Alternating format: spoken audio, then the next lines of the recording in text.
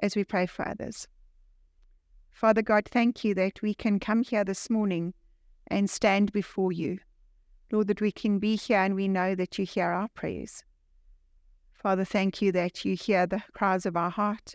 You hear those prayers we can give voice to, and you hear those that we don't even want to mutter out loud. Lord, we come to you and we bring you those in our community who are dealing with illness. We pray that you will continue to bless and heal both Renee and Ray, who have had knee replacements in the last 2 weeks. We know, Lord, that the road to recovery can be a long one, and we just pray that you will guide them on each step of that journey. We pray for others, Lord, who are ill and are recovering. We pray for those that are looking after them. We pray for hospital staff that have the time and the patience to care for them. We pray, Lord, for Tia, who has been in hospital and is home now, Lord. We just pray that you will continue to guide her and heal her and look after Benny as well. And Lord, we pray for those in our congregation who have experienced loss, those who are still in the throes of grief, and Lord, those who are anticipating that things will not be the same this time next year. Lord, we pray that you will be with them, that you will hold them close, and that you will be the one who comforts them. Father, we pray for the families in our church.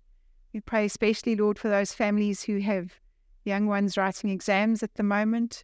We know, Lord, the extra pressure it adds onto our household. We pray, Lord, that you will give the parents and the siblings grace for each other. We pray, Lord, that you will give the parents patience, and Lord, that you will give them a praying heart as they bring their children to you every day. And then, Lord, we pray for our matrics and our other learners that are writing exams and the varsity students. Lord, we know that these times are so stressful, and we just pray that you will bring peace and calm to them, to their hearts. Lord, that you will give them enough peace to study and to focus and to retain what they learn. And Lord, that you will give them the courage to move forward and face those exam papers knowing that you're sitting right there with them. Lord, we pray for our community. We pray for the schools and the teachers. We pray for the other churches in Midstream and for the other Methodist churches in our circuit. And Lord, we pray that your word will find many places where it can be heard in our community. And Lord, we come to you now and we pray for our country. Lord, we know that there are many things wrong, but we also know that there are many things for which we can be grateful. And Father God, as we move into the next season and as elections loom next year, we just pray, Lord, that your children who sit in those places of power will be faithful to you, and that your word will be spread, whether it's officially or not, Lord, and that those that are making decisions will be guided by you.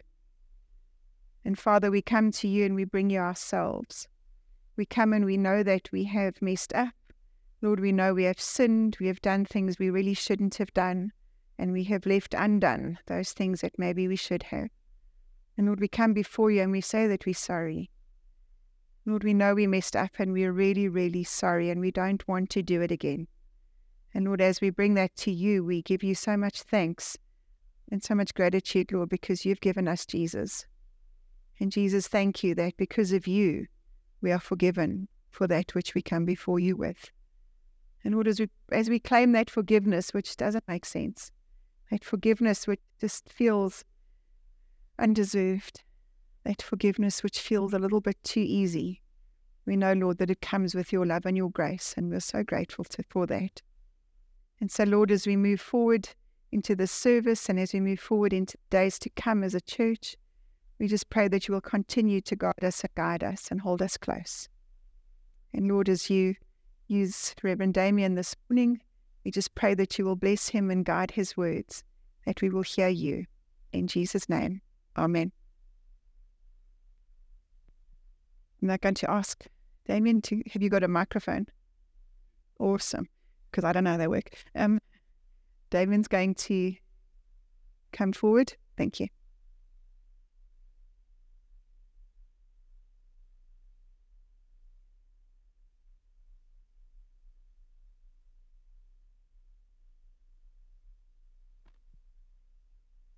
Good morning, Midstream.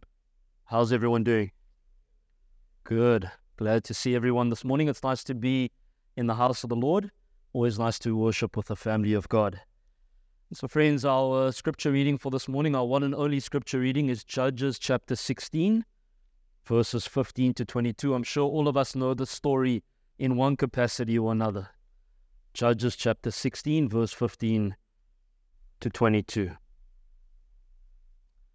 Says the following, Then she, meaning Delilah, said to him, Samson, how can you say I love you when you won't confide in me? This is the third time you have made a fool of me and haven't told me the secret of your great strength. With such nagging, she prodded him day after day until he was sick to death of it. So he told her everything. No razor has ever been used on my head. He said, because I have been a Nazirite, dedicated to God from my mother's womb. If my head was shaved, my strength would leave me, and I would become as weak as any other man. When Delilah saw that he had told her everything, she sent word to the rulers of the Philistines, come back once more. He has told me everything. So the rulers of the Philistines returned with the silver in their hands. After putting him to sleep on her lap, she called for someone to shave off the 7 braids of hair, and so began to subdue him, and his strength left him. Then she called, Samson, the Philistines are upon you. He awoke from his sleep and thought, I will go out as before and shake myself free. But he did not know that the Lord had left him. Then the Philistines seized him, gouged out his eyes, and took him down to Gaza. Binding him with bronze shackles, they set him to grinding corn in the prison. But the hair on his head began to grow again after it had been shaved. This is the word of God for the people of God, and we trust and we pray that God will bless it to us this morning. This morning I just want to briefly but hopefully powerfully share from the theme, what makes you weak? What makes you weak? Growing up, my dream was always to be a professional soccer player. That was my dream, that was my ambition, that was my vision and my mission for life. And I remember about 12 years ago playing in a soccer match. I received the ball and my body turned one way, but my left leg stayed in a straight position. And so as I turned and twisted, I knew that I had received a bad injury because I heard that popping sound in my left knee. I got stretchered off the field, ended up going to a surgeon, and he said, we need to do an MRI scan to find out what's wrong with your knee. The MRI scan revealed that I had torn something called the meniscus in my left knee. The meniscus is a tissue that joins your shin bone to your thigh bone. And then the surgeon said, we're unfortunately going to have to do an operation, which means that you're probably going to not be able to play soccer for about 8 months. We did the operation, and he said after 2 months of being off of my crutches, I had to go and see a physiotherapist because the muscles in my left leg had become so weak that a physiotherapist had to strengthen me so that I could get back to running and playing soccer again. And after about 3 months of physiotherapy, I thought that I was fine. I could run again, I could kick the ball again, I could walk properly, I could turn properly. And so prematurely, I went back to playing soccer. And you know what happened 3 months later? I tore my meniscus again. The exact same thing happened. Stretchered off the field, sent to a surgeon. MRI scan revealed that the meniscus had been torn again. I went back to the physiotherapist who helped me in the first place, whom I had prematurely left. And she then looked at me and she said, Damian, one of the biggest mistakes that you made was to prematurely go back to playing soccer until we had completed the physiotherapy. I then asked her, but why? I could walk properly, I could run properly, I could kick a ball. It felt like I was fine, I was healthy, and I was fit. She then said to me, it doesn't matter how strong you felt. It was your unwillingness to deal with the weakness on one side of your body that prevented you from rising above the injury that you occurred on the left side of your leg. She said it doesn't matter how strong you felt on your right side. The fact that you were unable and unwilling to deal with the weakness on your left side meant that you weren't able to live up to the potential that your body could produce. For some people who think that I'm still talking about my leg, allow me to transition and talk about life. Friends, can I remind you that you will never reach the potential or the ceiling that God has set for you unless you are willing to deal with the area of weakness in your life. That no matter how strong you are in one area, your unwillingness to deal and confront with the weakness in the other areas of your life will often handicap you from becoming all that God has called, created, and commissioned you to be. Friends, all of us know someone who was gifted like no one else had been gifted before, but their unwillingness to grab hold of their weakness meant that their weakness grabbed a hold of them and prevented them from becoming all that God had called them to be. All of us know someone who has been gifted with great strength, great ability, great anointing, who are unwilling to confront and face the weaknesses in their lives, and therefore never became everything that God had visioned and envisioned for them to be. And if you don't know someone like that, allow me to reintroduce you to a biblical character that you most likely had read about in Sunday school. Allow me to give you the biography of Samson. Samson is raised by a man from the tribe of Dan, and his name is Manoah. Manoah is married to a woman whose name we are not given, but something that we do know about Manoah and his wife is that they are struggling to conceive. They are infertile. And so Manoah's wife pleads and prays to God, asking for God to give her a son so that she can no longer be infertile and barren. God answers, and God appears in an angelic vision and says to Manoah's wife that she will give birth to a son, but that there will be special conditions placed upon the son's life. That this son is to be named Samson, and he will be set apart as a Nazirite. In other words, there are some things that Samson can do and some things that Samson cannot do. Now, allow me to refresh and re-jog your mind. Numbers chapter 6 reminds us that a Nazirite had 3 rules placed upon his life. The first rule upon a Nazirite's life was that a Nazirite was not allowed to touch a dead body. The second rule upon a Nazirite's life was that he was not allowed to drink any alcohol. Someone touch their neighbor and say, "Thank God I'm not a Nazirite." The third rule, though, was that a Nazirite was not allowed to shave their hair. Allow me to remind you, because this is going to be a quiz later in the sermon. Firstly, no touching of dead bodies. Secondly, no Hennessy, no Heineken, no Budweiser, no Black Label, no tequila, and no gin. And thirdly, no shaving of his head. And Samson is set apart for the specific assignment as a Nazirite because he is given supernatural strength. He is stronger than any other human in Israel's history. In actual fact, he is so strong that God calls and commissions him to lead the armies of Israel against their enemies, the Philistines.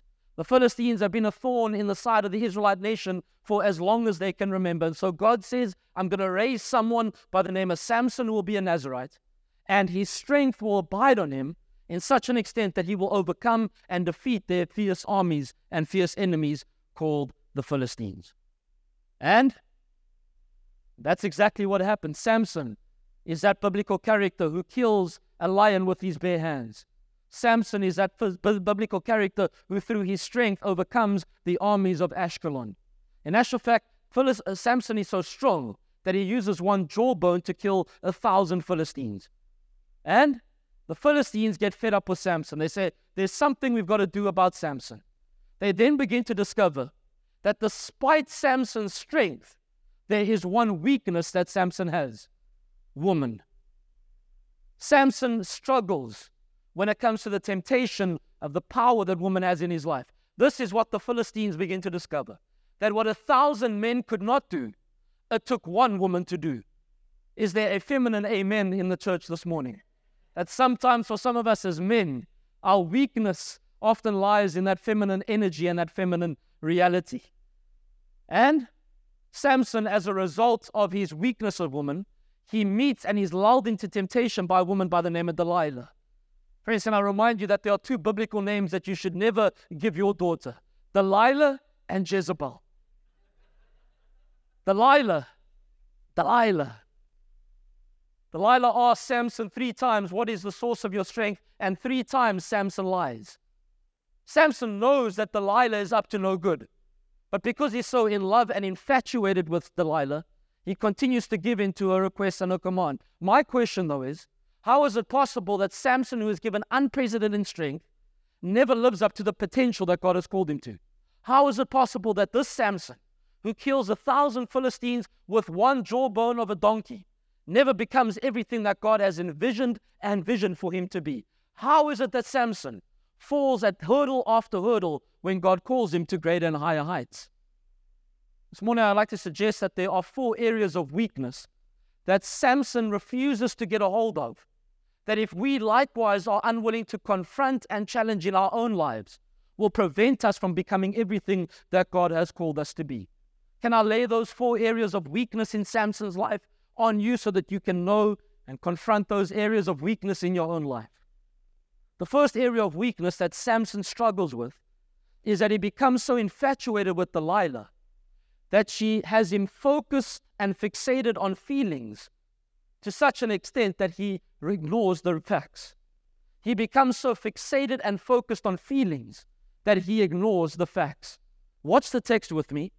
In the text that we have read, a couple of verses, if we would rewind, Delilah asked Samson 3 times, what is the source of your strength? The first time, Samson said, well, if you braid my hair, my strength will leave me. She braids his hair. She calls him out in the middle of the night and says, Samson, the Philistines are around you. And he then gets up and he uses his strength to defeat them.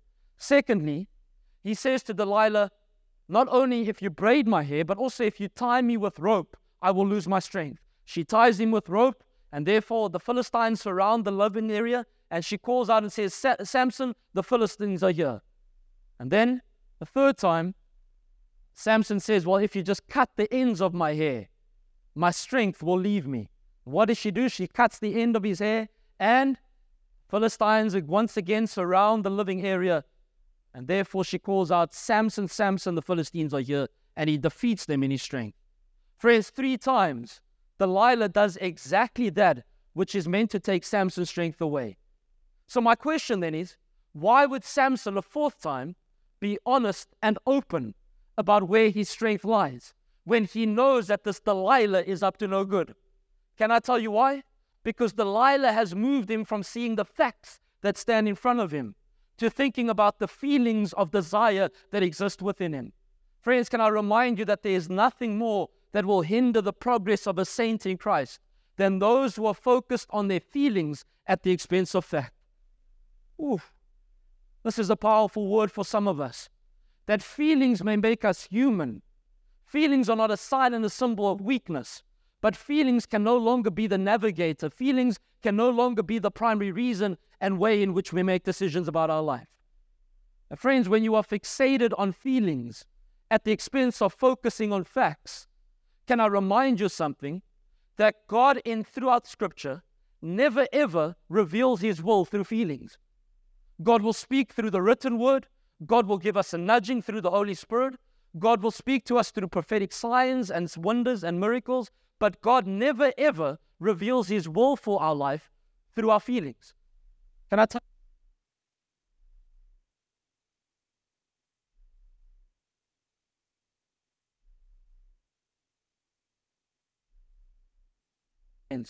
You will drown in a sea of feelings if you don't have a fact to be anchored in. Friends, can I remind you that sometimes the desires that we have is the greatest enemy of discernment. You can want something so bad and for so long that you will ignore the reality and the facts that stand in front of you and go with your feelings and be led away from God's will for your life. Biggest damage that's done in our life is not the lies that other people tell us, but the lies that we tell ourselves. The truth that stares us in the face and we choose to turn away. The facts that confront us and we choose to ignore them. The leading and the prompting of God that we turn away from because it's not beneficial to our feelings and our desires. And so friends, can I maybe inject you with a dose of fact this morning? For those of us who feel like we can't make it through, can I remind you of the fact that weeping endures for an evening, but joy comes in the morning? For those of us who feel like our financial difficulty is not where it's meant to be, can I inject you with the fact that all things work together for the good of those who love God?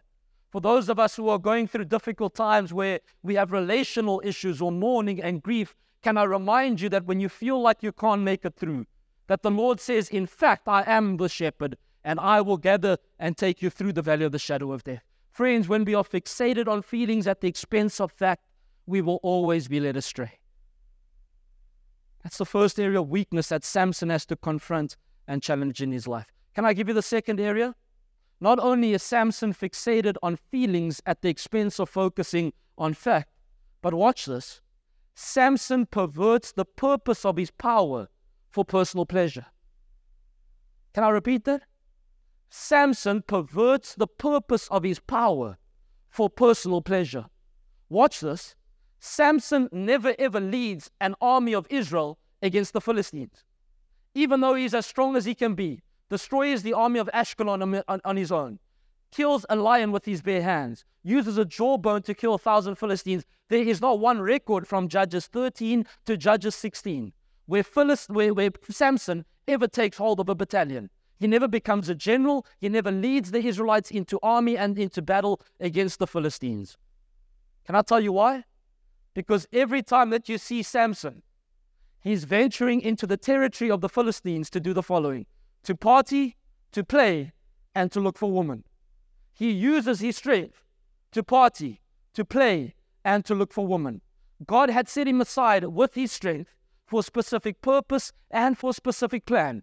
But instead, he distorts and misuses that gift for his own personal pleasure. And can I remind you about the Christian life? That each and every one of us have a calling placed upon us by God, not for our own personal pleasure and advancement, but always to bless the person next to us. Whatever God gives you, God wants to give through you to the next person. Whatever God gifts you with, God is going to give you a heart of generosity for the person that sits next to you. If God gives you 10 rand, maybe God calls you to give 1 rand to that person in need. If God gives you a word of grace and of generosity that comes from God, maybe your calling is to encourage those who need it most. And so, Samson realizes the following, that whenever he ventures into Philistine territory, the Philistines don't like him, but they no longer fear him. Can I tell you why? Because whenever we see Samson, he's on his own.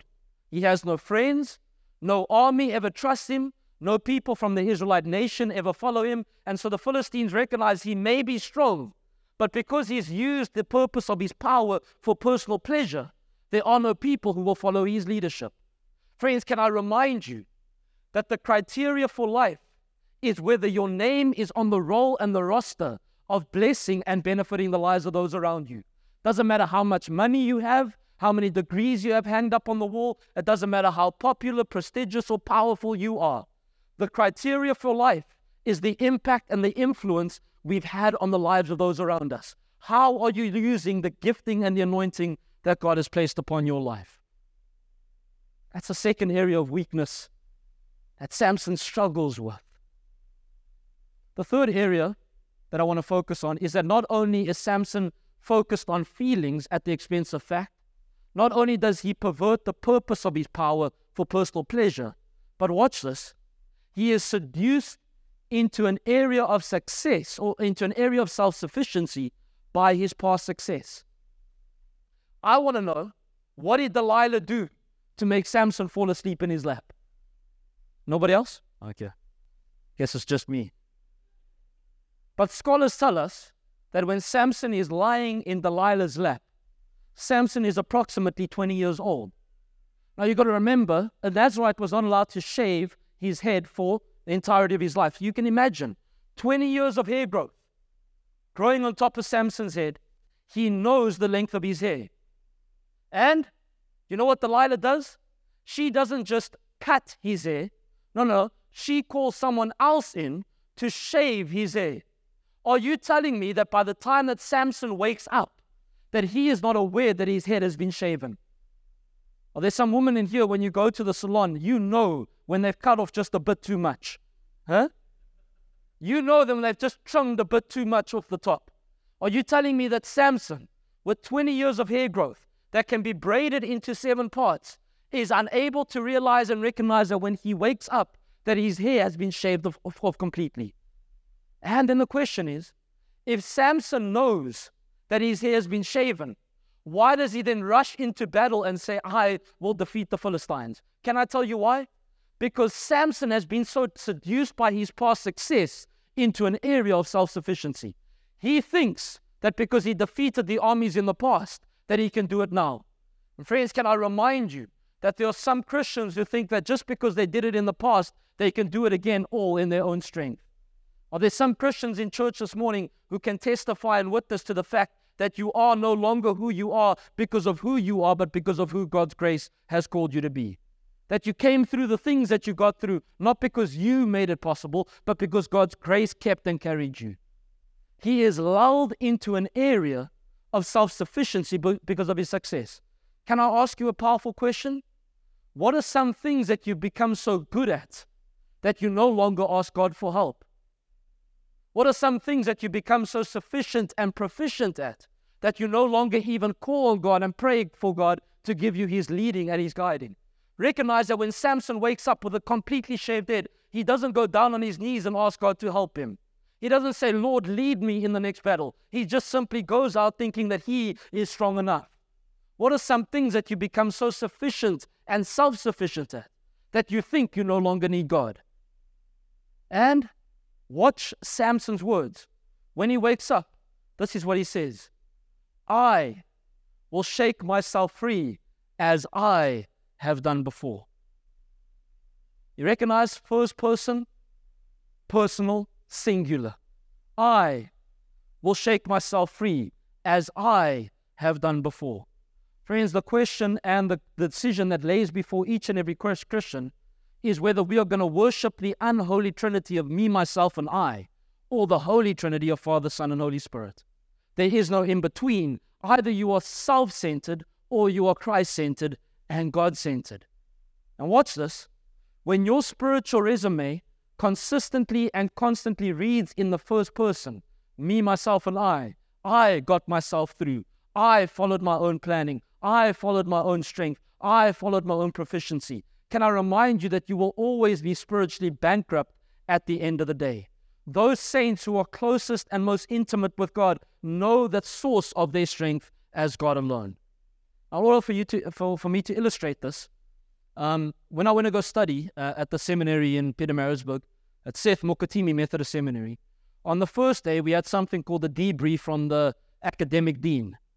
And she said to us, when you come to the seminary, we're going to make sure in our strength that each and every one of you will graduate this place with a degree in theology.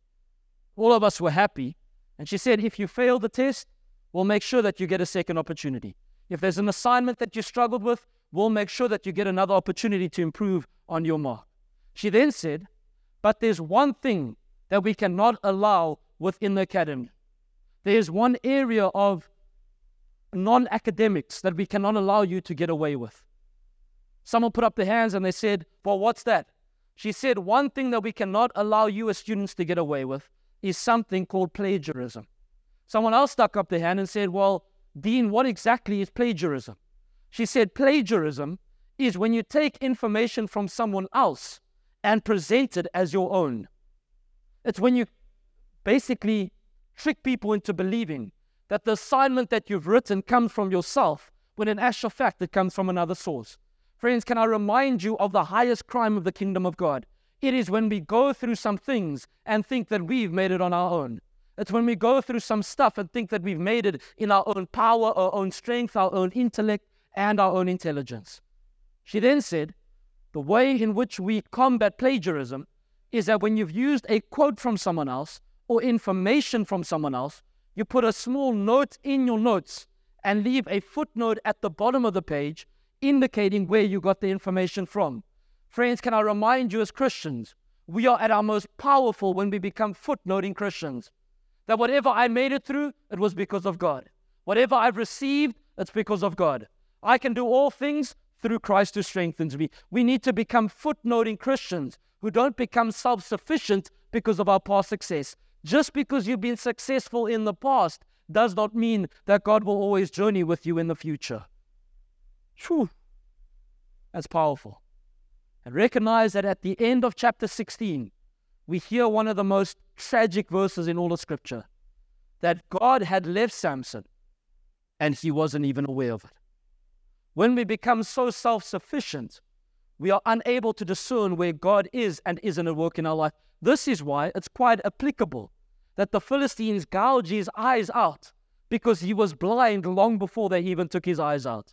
He was blind to where God was and where God wasn't long before they took his eyes. So, focused on feelings, not fact. Perverting the purpose of his power for personal pleasure. Secondly, or thirdly, becoming self-sufficient because of past success. And finally, allow me to give you the fourth and the final area of weakness that Samson struggled with and that we might need to address and confront in our own lives.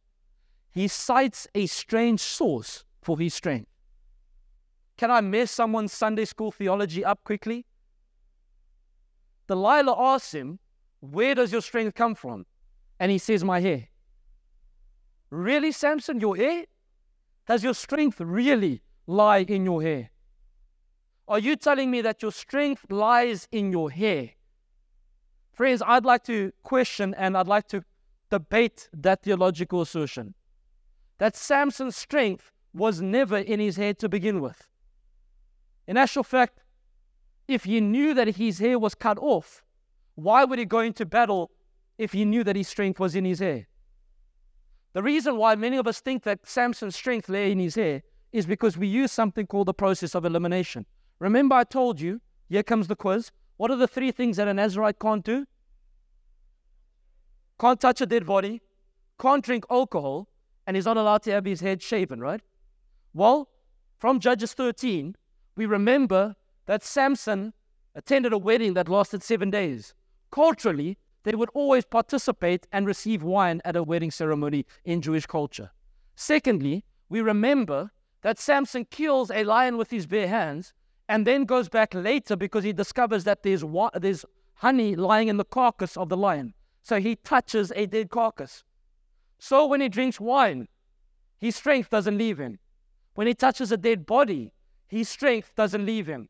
The question then is, how does his strength not leave him when he goes against the command of rule number 1 and rule number 2? Can I tell you why? It's because God's mercy kept him despite his disobedience. There's some people here who can testify and be joyful that despite the fact of us going the direction that God did not want us to go in, God still kept us. That despite us sowing seeds of sin, God still reminded us and kept us in His grace. Then the question is, well, if he cuts his hair, surely he wouldn't lose his strength as well. Now watch the flow of the text. Samson thinks that his strength is in his hair. Because the question is, how does Samson lose his strength when he has his hair shaven and cut? Recognize that each and every time when Samson goes into battle, this verse precedes it. The Spirit of the Lord came upon Samson. When he defeats the army of Ashkelon, preceding it, the Spirit of the Lord came upon him. When he kills the lion with bare hands, the Spirit of the Lord came upon him. When he defeats 1,000 Philistines, the Spirit of the Lord came upon him. Can I remind you and maybe challenge you and tell you that Samson's strength was never in his hair, but always in the Spirit of God? And so the question then is, how is it that Samson loses his strength when his hair is shaven?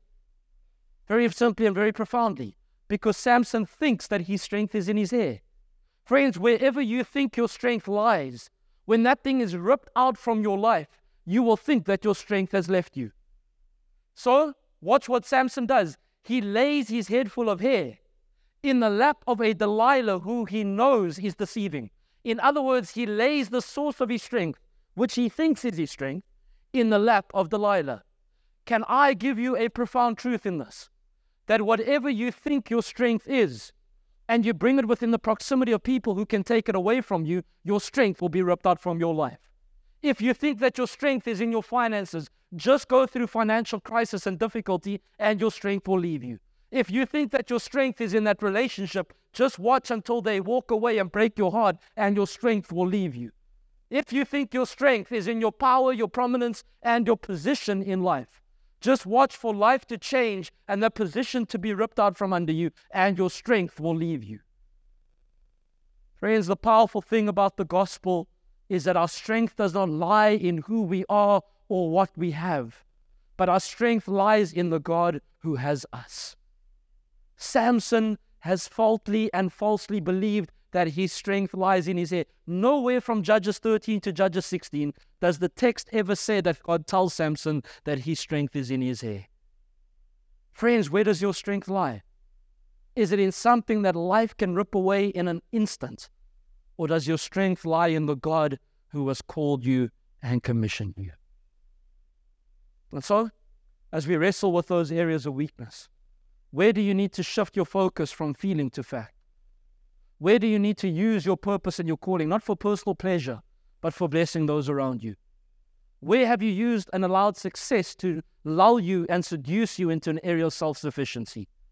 And finally, what do you cite as the source of your strength?